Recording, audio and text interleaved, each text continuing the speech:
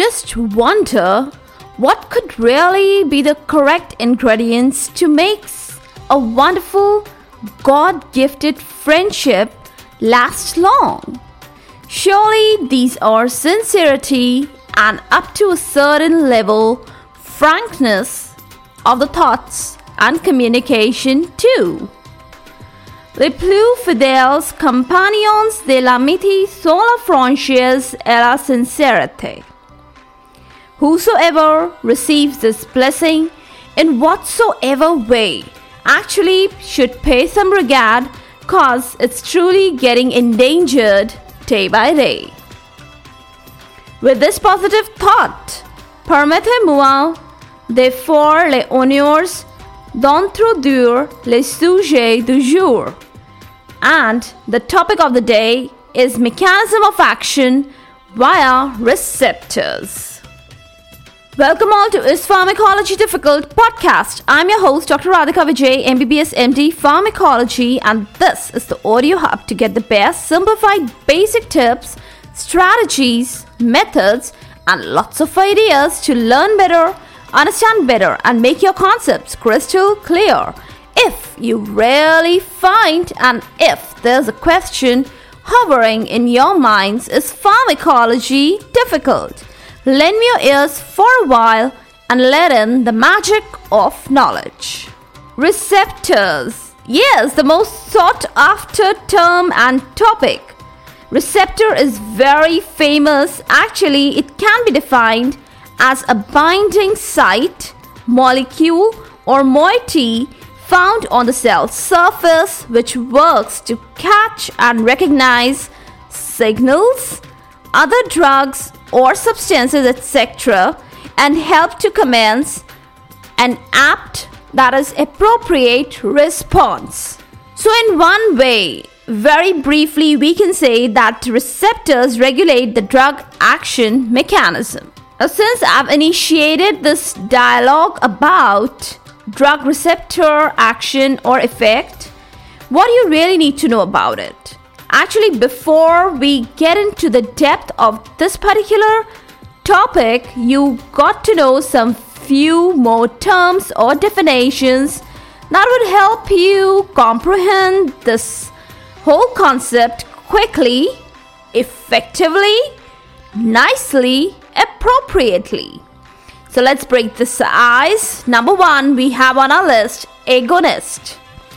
Any substance or molecule which stimulates or activates the receptor and produces similar, yes, do pay attention, it may produce similar or it may produce exact expected physiological effect or response. And that substance would be the agonist.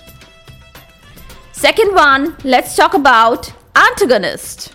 Now, this substance doesn't itself bear any effect, but it has the capability or the potential to halt the action of agonist on the binding site, or even it may block the further future effect and responses. Yes, it's that much capable or potent, but the only thing is that itself it doesn't bear any effect. It does show effect. It blocks the effect in the presence of an agonist. Now these two, agonist, antagonist, they are the most commonly discussed terms, but to add on more spice to this discussion, let's put a few more terms. Little new, little tough, but worthy enough to chit-chat. And then we have partial agonist. Partial. Yes, it shows only partial effect, not full. It shows half of the effect, maybe a little more. Well, the best term we can say, it shows submaximal effect. It does stimulate the receptors, and yes, it has its own response. Now that is the difference from an antagonist. Got it? But the effect that it possesses, it is not complete, it is not full. It is submaximal. And that is how it gets its name, the partial agonist. Now, another one, it may have the ability to antagonize the effect in the presence of a full agonist. So it's working double way. There's an added quality also. The two ways that it serves is firstly the submaximal effect, that is its own effect, and secondly it may act as an antagonist in the presence of a complete agonist. I hope you got how it works. Now I'm gonna tell you about the term ligand. Now ligare in Latin, it means to bind, and the word ligand gets its origin from the term ligare, that is, it is derived from the Latin word. Now, let us come to the definition and let us understand it more. Now, this term ligand is suited to be talked about specific selective binding of a substance to the receptor. And this ability of selectivity and specificity limits this definition. There are no words, no concerns about the effect or the response. There is no space about these terms here. I hope you understand that. So, every agonist is a ligand. Every antagonist is a ligand. Okay? I hope you understood everything quite nicely because we went quite a little slow and smooth. Now with this, I have no further dialogue. Propagation for the day. The reason being that I am indicating your attention to the tempo of the day, that is the noise of the clock ticking. And I don't prefer straining.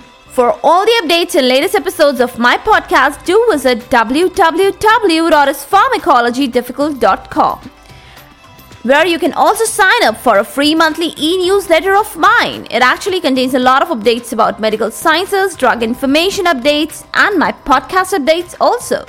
You can follow me on different social media handles like Twitter, Insta, Facebook, and LinkedIn. They all are with the same name, is Pharmacology Difficult.